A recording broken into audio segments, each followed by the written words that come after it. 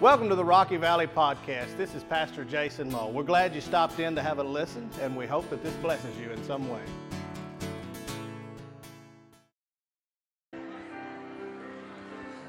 Give thanks to the Lord, our God and King.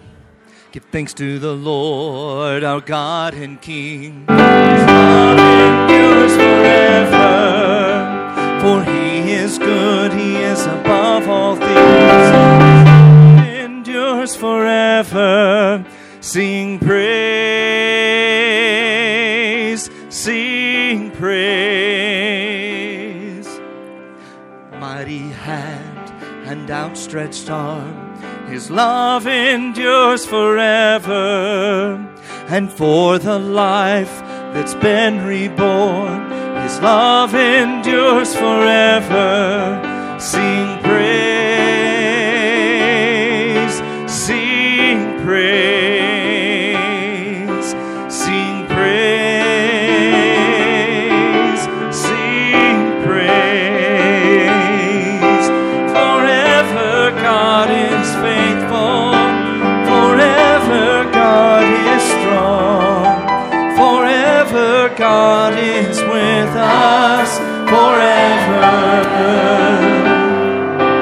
forever.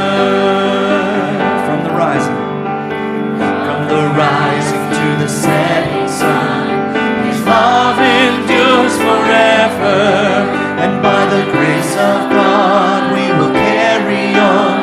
His love endures forever. Sing praise, sing praise, sing praise, sing praise. Forever God is faithful, forever God is strong, forever God is with us, forever, forever God is faithful, forever God is strong, forever God is with us, forever, forever. Amen. Church, you may be seated. We're going to look at a video from our VBS.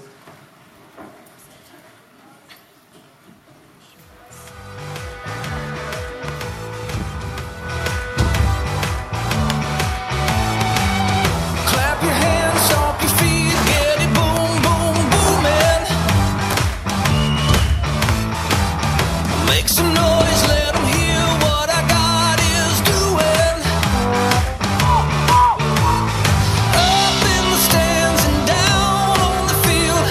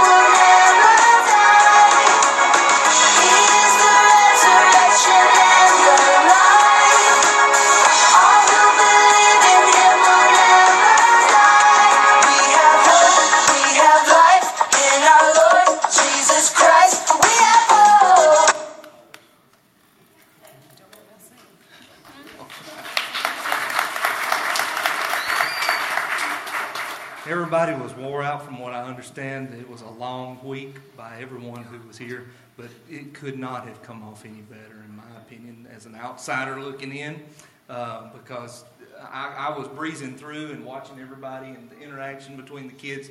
You should pat yourself on the back, Rocky Valley, because you did a wonderful job. And the impact that we have on those children's lives will never be known, probably, but we did our part, and we showed them the love of Jesus. As we continue to worship, we think about the faith. I'm glad I had a father that took me to church, and a mother, but it's Father's Day, so we're going to talk about our dads. And I'm glad his father thought enough of him to take him to church, and so he could hear the gospel and about the saving love of our Savior. And we think about those down the generations and on and so forth as we sing our next hymn, Faith of Our Fathers, Living Still. Think about all that the apostles endured, the persecution in jail, those that were beaten and scorned and persecuted for the sake of Jesus. As we stand to our feet as we sing Faith of Our Fathers, Living Still.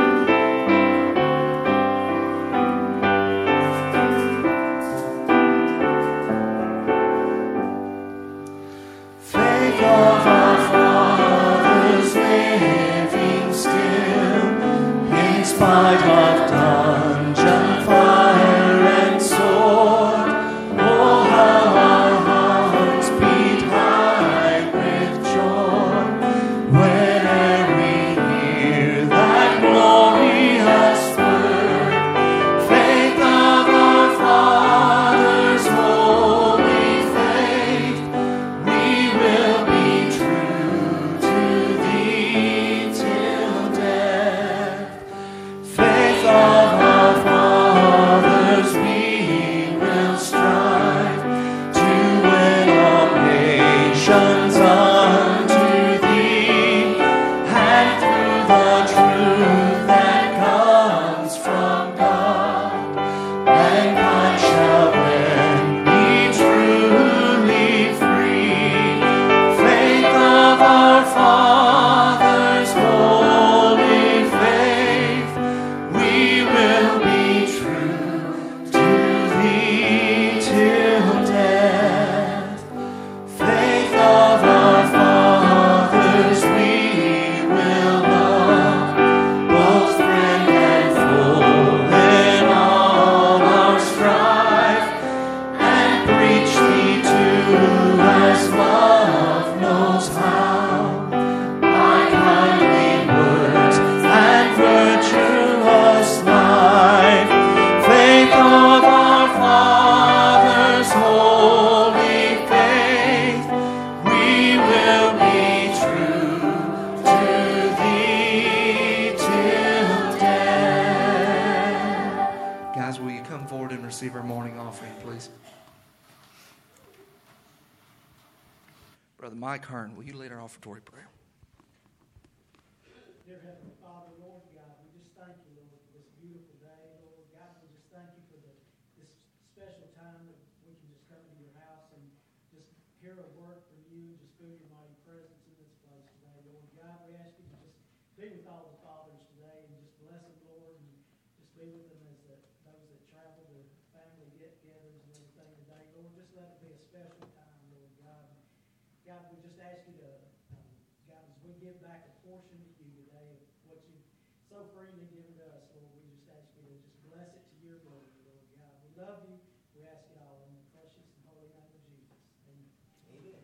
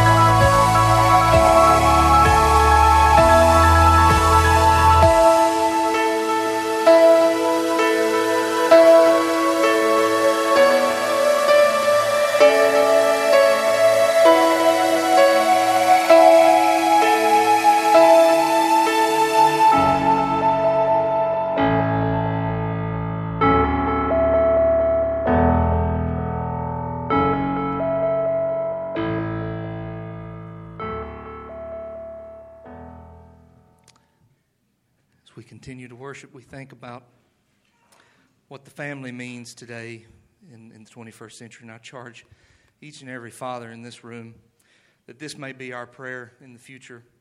Let it be said of us. We sang this song 3 or 4 weeks ago, and there's only one way to learn something to where you can possess it in here, and that's to sing it and or read it and or memorize it. And I want you to learn this song, church, to where you can ponder these words in your heart. Let it be said of us that the Lord was our passion, that with gladness we bore every cross we were given, that we fought the good fight, that we finished the course, knowing within us the power of the risen Lord. Choir, will you stand as we sing?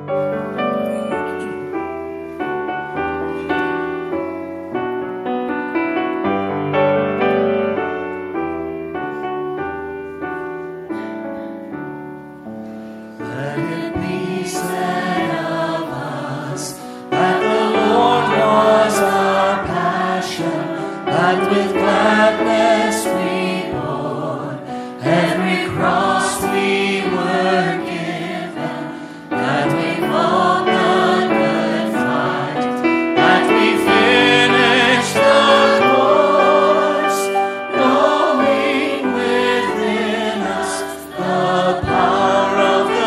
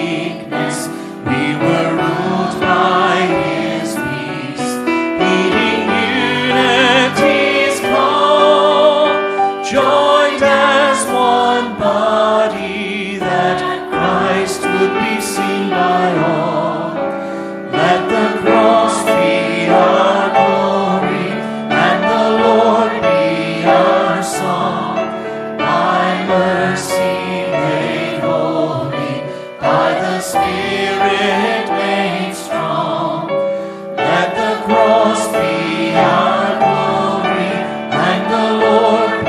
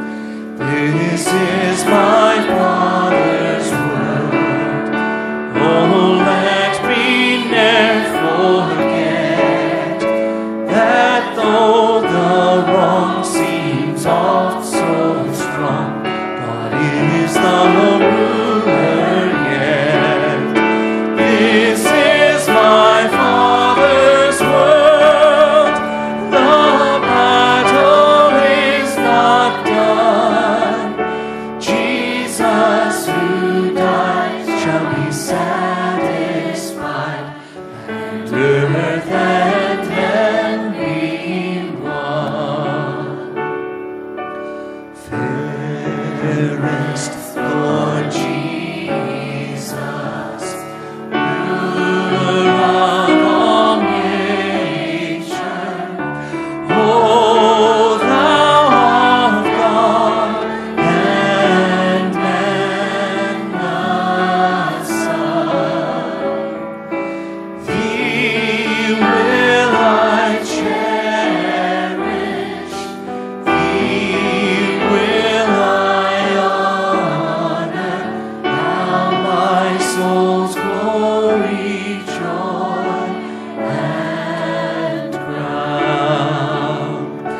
Fair are the meadows, fairer still the woodlands, robed in the blooming garb of spring.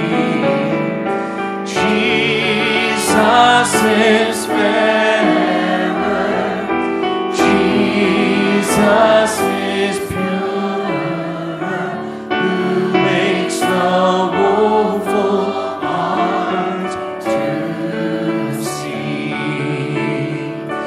Fair is the sunshine, fairer still the moonlight, and all the twinkling starry host. Jesus shines brighter, Jesus shines purer than all the angels and boast.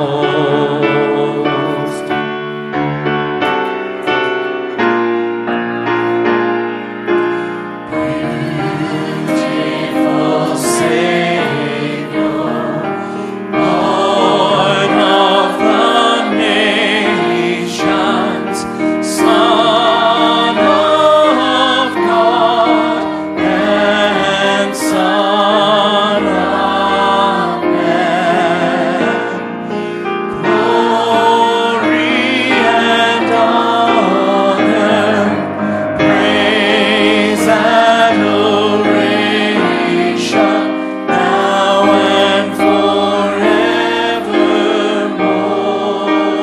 Be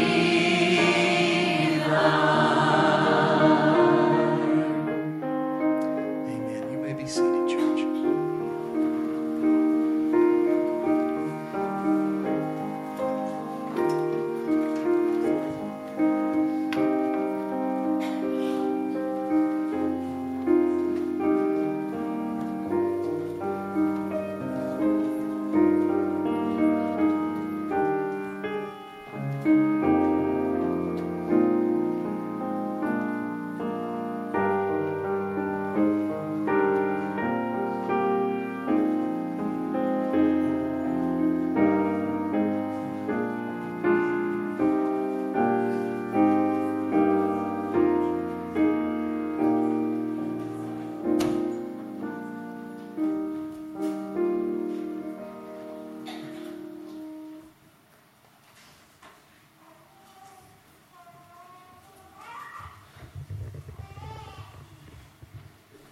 Well, that's different.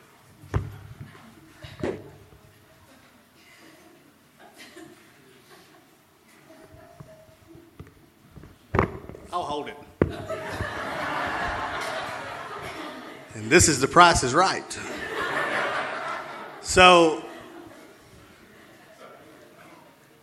before I do what I came up here to do, I do want to give a quick recap of Bible school this week because, first off, the video was tremendous. And I think you saw a recurring theme if you looked at those pictures as I've looked at them through the week. You saw smiles on the children's faces. You saw adults working to serve the Lord by serving the children. What you saw was the church being the church. And just so you know what happens when the church is the church. People get saved. That's what happens. There were two young ladies who gave their heart and soul to the Lord, who put their trust in Jesus, who repented of their sins, who were broken. You know, every time I deal with a child who's dealing with the Lord, there's always joy, but occasionally there's brokenness. And for those two young ladies, there was brokenness in addition to the joy. There were 10 other children who began to ask questions about their faith, who maybe they didn't understand everything, but they knew they loved Jesus, and they knew they believed in Jesus. You know, so they're right there. They're asking those questions that a child needs to begin to ask, and that's because the church was the church. The people showed up to work and serve the Lord with gladness and with joy. Nobody showed up miserable. Maybe you were tired. Maybe you deep down were miserable, but you put a good smile on your face and you faked your preacher out because I thought you were happy anyway. And in addition to that, just so you'll know, those of you who gave food for Hearts for Hunger, we were able to give out 35 boxes of food in about 20 minutes yesterday. And then I was able to send a message to my missionary friend in Honduras, and I was able to say, hey, I've got incredible news. The children in Bible school adopted the Scriptures in School program for their mission, and because of that, they brought in enough money that we're going to be able to send you 60 Bibles. To which he sent me a message back and said, praise God, that is over 1,200 children in Honduras that will be exposed to the Scripture of God through the Scripture in Schools program. So let me just tell you, for one week, the church was the church. 2 people got saved, and 1,200 kids in Honduras are going to hear the Word of God. Now, hang on, because I'm a preacher, and I don't pat you on the back too much without kicking the legs out from under you. That's how Daddy taught me to get tough. What would happen if the church decided to be the church for 1 year? What would happen if the church decided to be the church for 1 month? Why don't we just start with another week? We can't do Bible school every week, but we can pour everything that we have, because what God has given us is so precious, into serving the Lord. Last night was my privilege to do what I get the opportunity to do again now. And that is welcome one of the bravest and finest young men that I've ever had the privilege to meet to this stage. Most of you know that at this point as your pastor, I've not surrendered the stage on Sunday morning when I was in town, not one time. And I gladly do it this morning to Captain Nathan Nelson. So I want all of you to give him a warm Rocky Valley welcome this morning.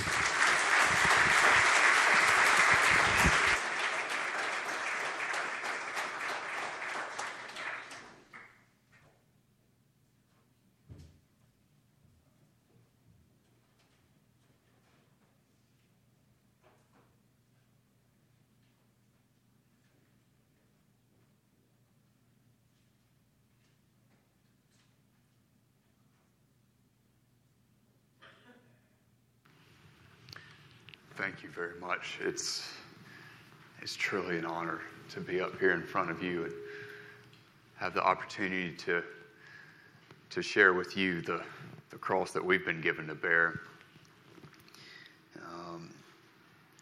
But it's not in a miserable way. It's entirely a joyful, wonderful cross, because ultimately we understand what that means for our salvation and our eternity. First, I'd like to say I praise God for this beautiful day, this beautiful weekend that I've had the great pleasure to come up here and spend some time with my earthly father. I was one of those that was blessed to have a two-parent home and have a loving father took me to church. As a matter of fact, we were remarking, this church looks exactly like the church I was raised in Enid Lake, Mississippi. And the piano player looks exactly like my fourth grade teacher who played our piano at my church. So talking about bringing back some memories, this is really special to come here, and it's been fantastic. But like you said, for us, true blessing, generationally, his father, my grandfather, Pop, who raised them up here close by in Murfreesboro, took my dad to church, and my dad did the same thing. So I was raised with those truths that carried me through the most difficult time in my life, which I'm here to share with you about. So I wasn't raised here. My dad was raised in Murfreesboro. I was raised in North Mississippi in a small town, and got out of there as soon as I graduated high school and took off and roamed around for a little bit. Ultimately, I joined the Air Force. I enlisted in the Air Force when I was 23. Didn't really know what I was going to do with my life at that point, but it ended up being a good decision for me. And I knew that, hey, I wanted to make a career out of it, so I worked real hard. I got my degree, and I got accepted for officer training school. And so my wife and I moved down to Texas. We went through officer training school and intelligence officer training, and started a brand new life. Of course, as many of you know, the military moves you around constantly. So in the course of the first 5 years of our marriage, we moved 4 times, I think, from Illinois to Texas, a couple of times in Illinois, but up to Texas, and then all the way to Tacoma, Washington, where I was real excited to start my new job, my first job as an intelligence officer. I was going to be the director of intelligence for the 22nd Special Tactics Squadron.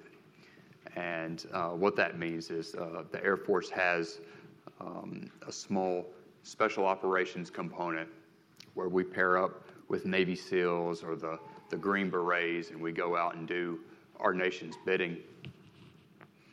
And we train hard and we work hard to fight a very intense mission. And so I was very excited about it. I was training very, very hard.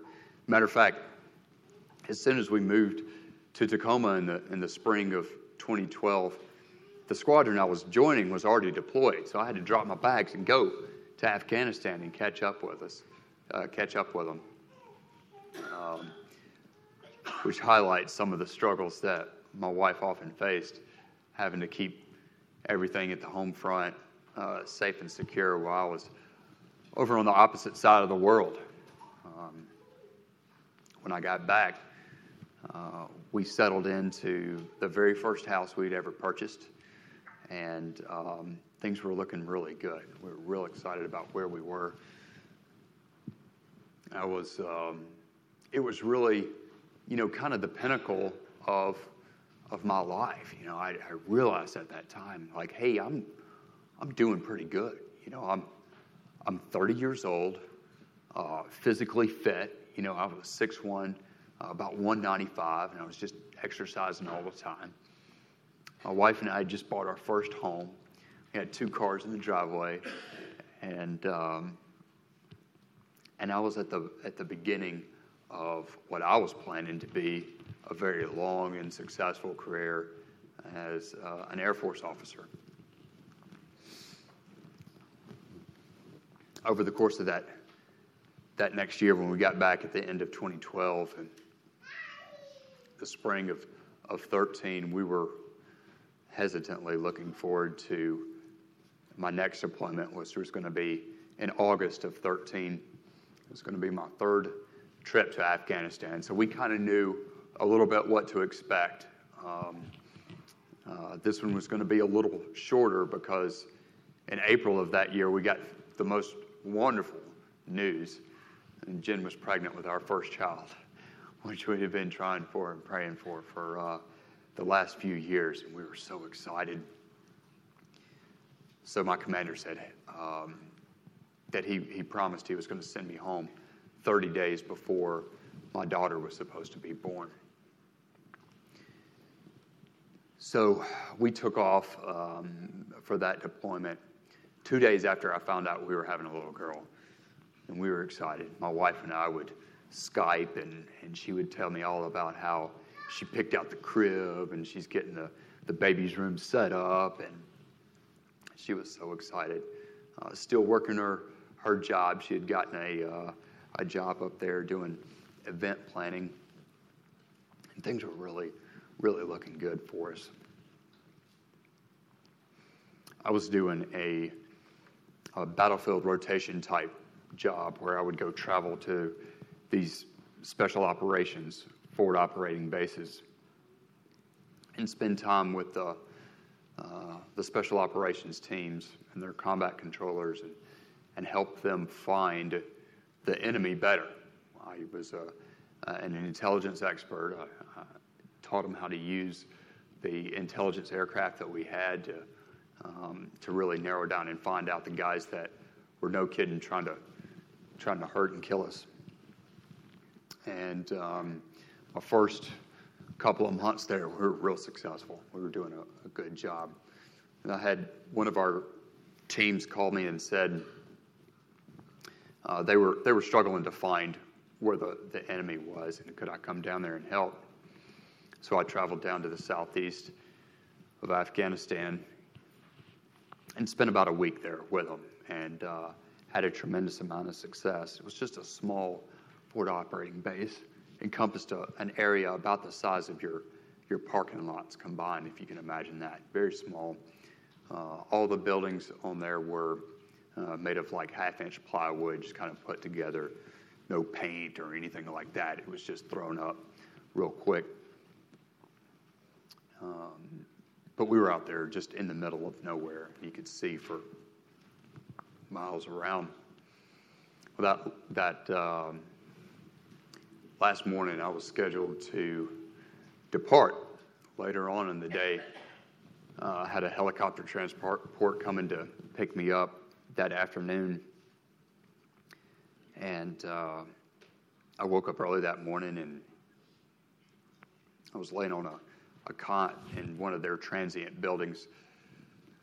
And it was funny because I woke up and I looked at my watch, and it said 07 o'clock on the dot, which was kind of strange without an alarm, just waking up right on the dot. And I kind of rolled over because they ate breakfast there late at like 8:30. I was like, yeah, I was kind of in that mood. I didn't know if I was going to snooze a little longer or maybe get up and get another workout in before I packed everything up. And for the next 5 minutes, I laid there and contemplated how I was going to spend my day. At 7:05, a single round of 107 millimeter rocket fire came in and hit my building. For those of you who don't know much about indirect fire, a 107 millimeter rocket has a diameter about the size of a softball, and it stands about 3.5 feet tall. The insurgency likes to take these and set them up on a rock and kind of aim them towards a big base 4 or 5 miles away. Just kind of aim it there and set up a little timer and then take off and run away. And later on, the timer would click and the rocket would fire, and they would just kind of hope that it would hit. This one did. About 3 feet above my head, the rocket came through and blew out the whole wall that I had my head laid against. I came to just a couple of seconds after the explosion with dust and debris falling down from the ceiling. And I knew something terrible had happened, something significant had happened, and I knew I was pretty badly messed up. I just didn't know the extent of it. I mean, I was fortunate that the guys that were on that team rushed into the building even though it was coming apart. I rushed into that building because I knew I was in there. This guy come through, Staff Sergeant Eamon Anderson, came through and saw me sitting up, came running over to me, and I was just covered in dust and everything. I was really struggling to breathe. The explosion had collapsed both of my lungs, so I was taking very shallow breaths, and it was very difficult for me to communicate exactly what was going on, but he knew what was happening, and he knew how severe it was. So he sent for the medic, and during that time, he helped me out of my shirt and started the necessary life-saving procedures. The medic got there, and they had to do battlefield surgery right there in the dust in Afghanistan. They cut holes on each side of my chest, straight through, in between my ribs, and stuck these 1/4-inch tubes into my chest to help let the air out so that I could start breathing again, which is an incredible feeling. And they rolled me over. And they saw that from my collarbone to my ankle, I'd been littered with dozens and dozens of pieces of hot steel shrapnel that had gone into my back. And from those large gaping wounds, I was just pouring blood. It was pooling underneath me. And I could tell by the urgency in their voice, although they tried their best to remain calm and keep me calm, that I knew it was severe. They called for more chest seals and just something to try to stop the blood. For the next 30 minutes, I remained conscious and watched the confidence that they had in their eyes of what they were doing. And they loaded me up on the helicopter, and that was the last I remember. On the other side of the world, at 6 o'clock in the morning, my wife was awoken by our little Pomeranian scratching and pawing and yelping at the door of her bedroom. And Jen gets up upset because she doesn't wake up at 6. It's usually a couple hours later, but she got up and opened the door, and Barclay ran downstairs and started pawing at the front door. And she kind of starts teetering down to figure out what was going on. She heard somebody knock on the door, goes out and looks, kind of peers through the window. And it was at that moment that her worst fear was realized. At our doorstep, my squadron commander, my flight doc, and our chaplain stood waiting to give her the worst news that she's ever received. She opened the door and she said, "Just tell me he's alive." And I said, "She is. We don't know, or he is, but we don't know for how long. We don't know how bad it is." She said, "Well, give me a plane ticket because I'm going to it." About a week later, I'd gone through half dozen surgeries in Afghanistan, and I was just stable enough to fly back to the U.S. When I arrived in Bethesda, Maryland at Walter Reed Army Medical Hospital, my whole family was there. My grandmother, my aunt, my dad, my stepmom, Liz, and my beautiful wife, who threw on a really amazing blue dress, did her hair up, did her makeup, even though she knew I was coming in a coma, straight from the hospital, and I wouldn't have seen her. She still dressed up for me and stood by my side.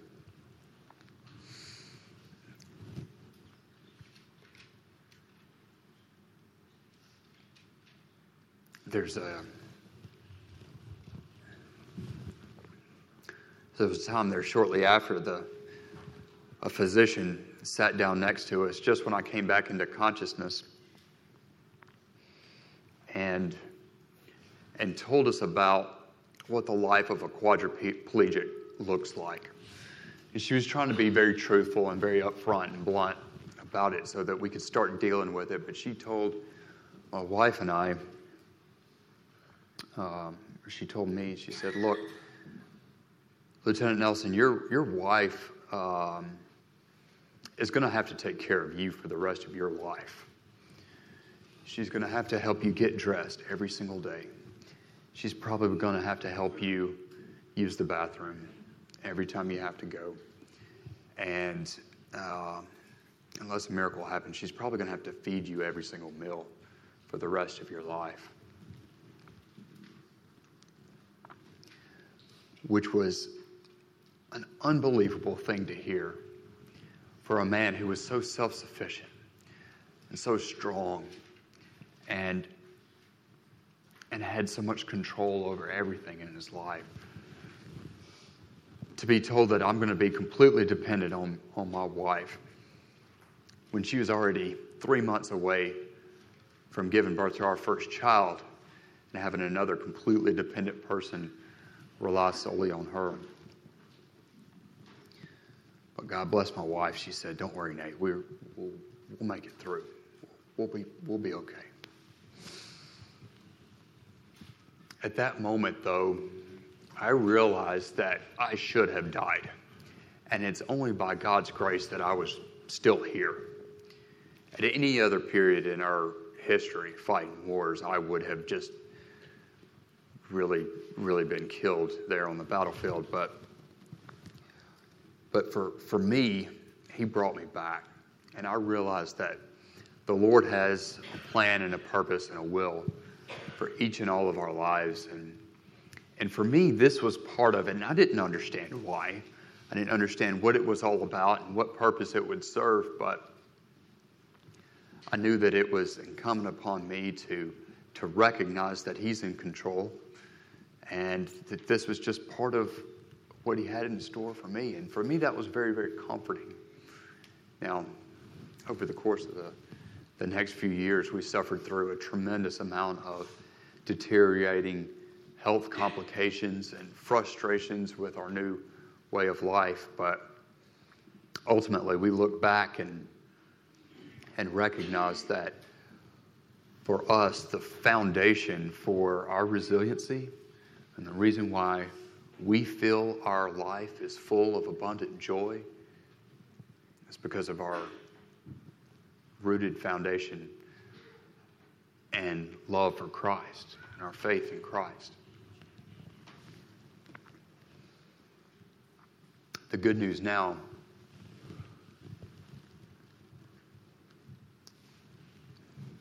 I'm going to go back. I'm going to go back to that moment where I came into the hospital and I was all hooked up with tubes, and I had a feeding tube going through my nose. I was on a ventilator through my neck, and I was laid back and I was covered with dust from Afghanistan, and I'd been split open because they tried to repair everything inside and get as much of the shrapnel out as they possibly could.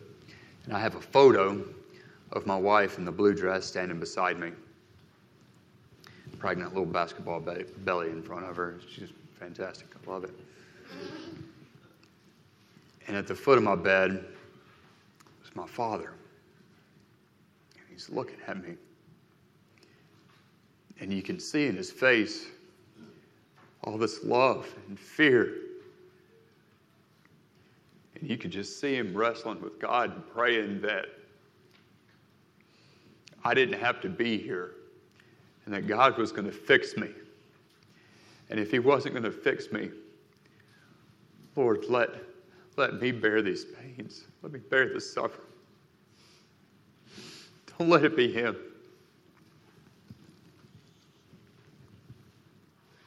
I love my Father because He first loved me.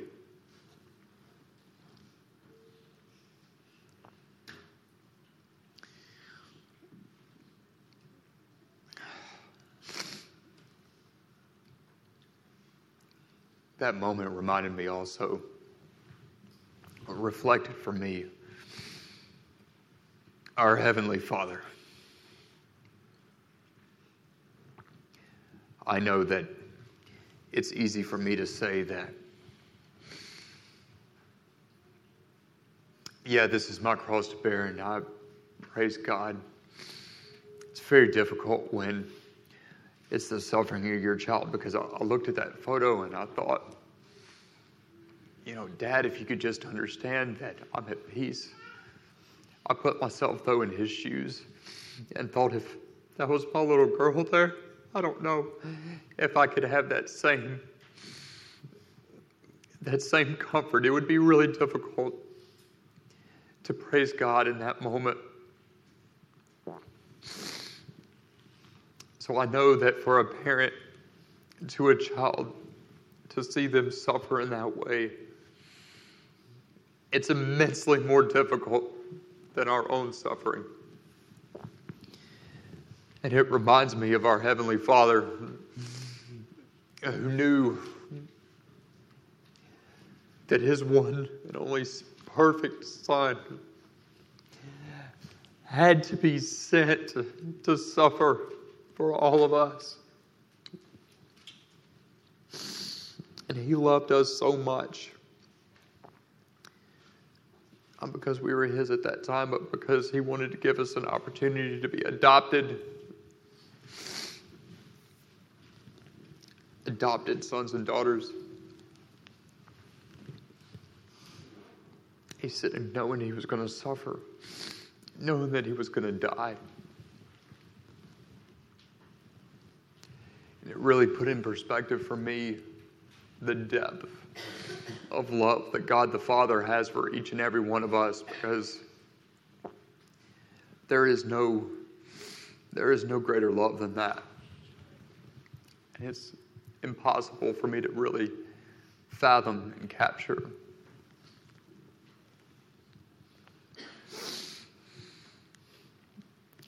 I'm going to read one scripture that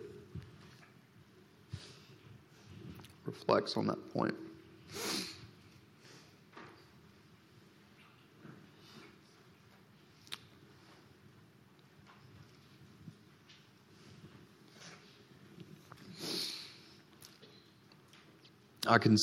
This is Romans 8:18. Paul said, I consider that the sufferings of this present time are not worth comparing with the glory that is to be revealed to us.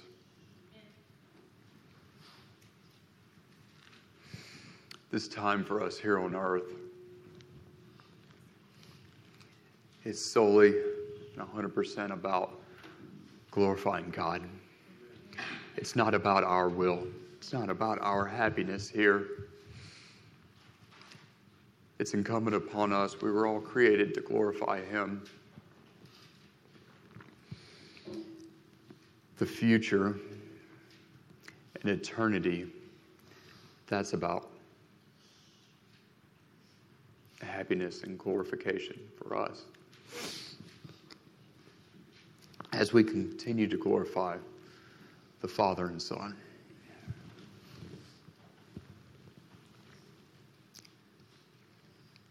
But just know that all of us are going to have suffering and evil in our lives. Our friends or family are going to have cancer. We're going to go through a bankruptcy or divorce. Our children might pass away just a couple of months into our lives, into their lives. It's terrible to think about. What does it all mean? Why does this have to happen? God, couldn't you do it another way?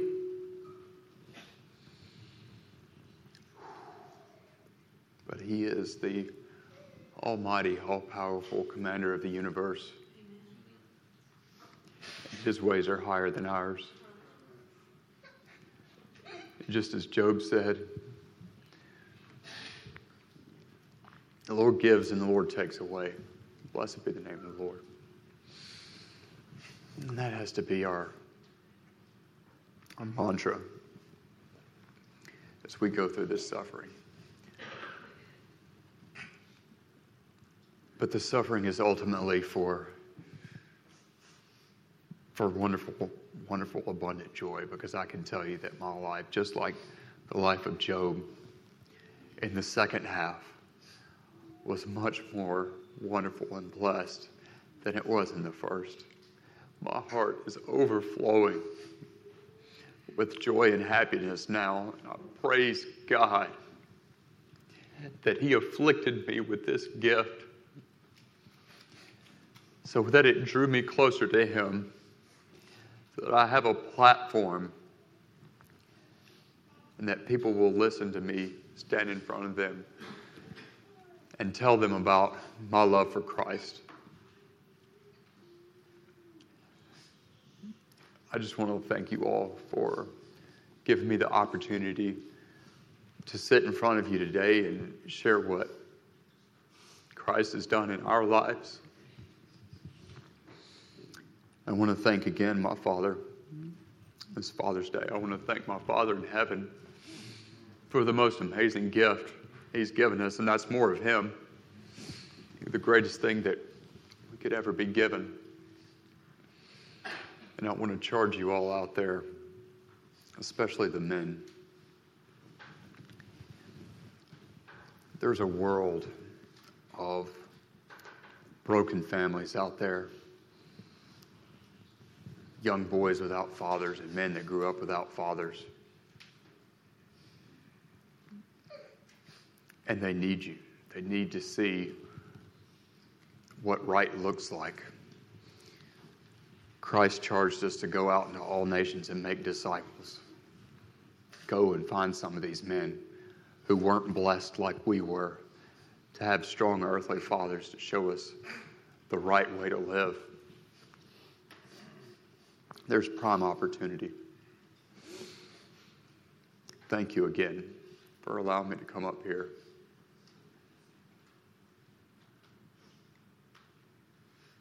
Thank you.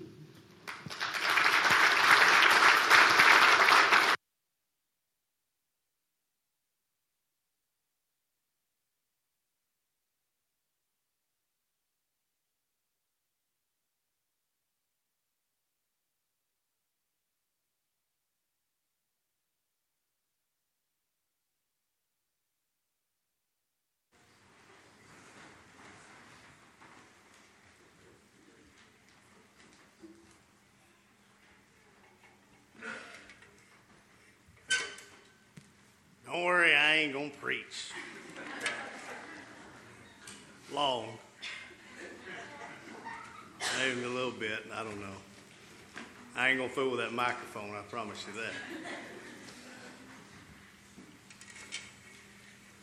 that. As I met Captain Nelson yesterday, we talked via email. I'd seen some videos. I didn't physically shake the man's hand until last night, just prior to our men's event. And if you didn't come to the men's event, you missed it. Had a full band. The electric guitarist was the best looking man I've ever seen in my life. This man brought the same passion and same story from a different direction. You don't know what it was, and I'm not going to tell you because you missed it. But we met last night, and I said, hey, in the morning, you just do what the Spirit leads you to do, and then I'll go. Now, I said that very confidently and very calmly. But those of you who work back there in the sound booth and work with me, you know that I prepare hard. And then let the Spirit take over. But I do a lot of preparation first. Last night, as you were speaking, I realized I had no idea what I was going to say when you were done. Because as you were speaking today, I thought of 127 different places in Scripture to go. But I settled here. It's in Acts chapter 16. And just to bring you up to speed where we're at, Paul and Silas had been preaching Jesus. That's the only thing that they had done wrong, was that they had preached their faith. And when a little girl who helped a man peddle a false gospel realized that they were cutting in on their sales of idols, she began to tell people what bad people Paul and Silas were, and the crowd jumped on board and threw them in prison.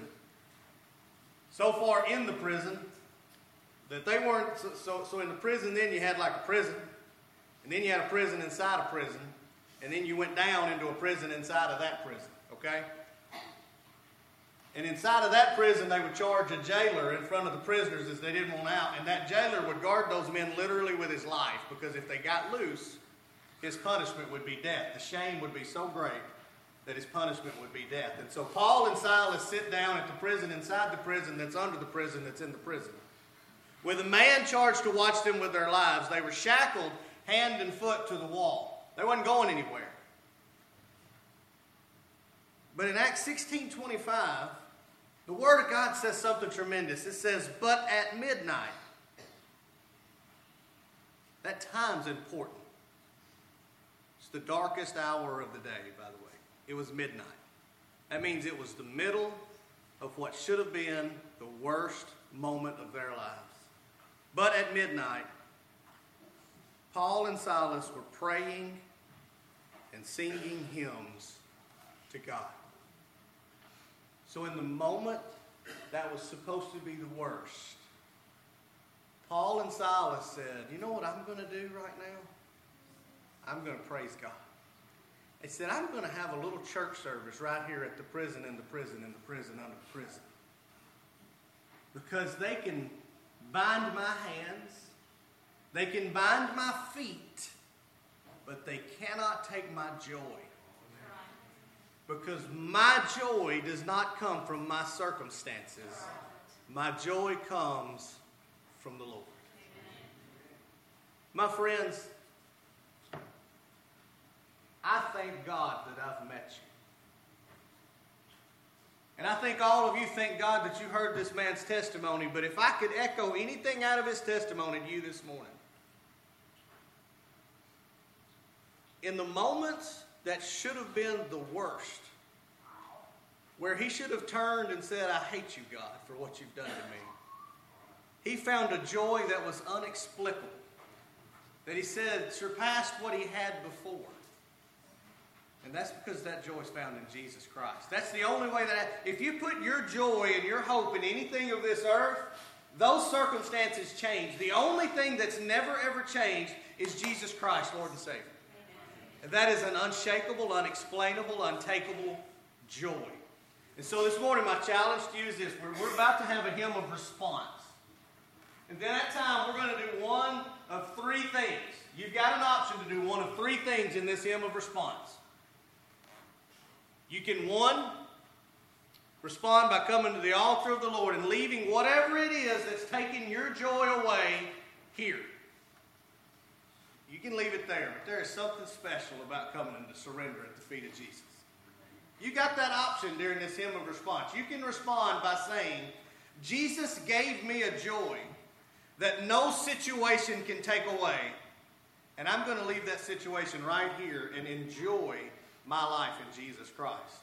I didn't say you'd never be sad again. I didn't say you'd never have hard times. But I said your joy, you could rise up with that joy. The other way you can respond, you can say, through all of this that I've heard today, I've recognized one thing, Brother Jason. I have recognized that I've never felt that joy. I've never given my life to Jesus. I've been to church. I've been to Sunday school. I've been to discipleship training. I went to VBS and learned the songs and did the dances, but I've never given my life to Jesus Christ. And friend, you can come and let today be the most joyous day where you receive the love of a Father that far surpasses anything you've ever felt. Or you can respond in a third way, and you have this option. You can stand up, and you can stand there.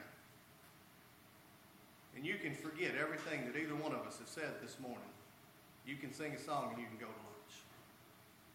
So will you respond by putting your trust in Jesus and saying, I will be joyous. I will sing hymns of praise this morning. So let's respond to the Lord together this morning. Let's pray. Thanks again for joining in. We sincerely hope that this has blessed you in some way. If you have any further questions, feel free to give us a call or check us out on the web at www.rockyvalleybaptist.org. Thank you and have a blessed day.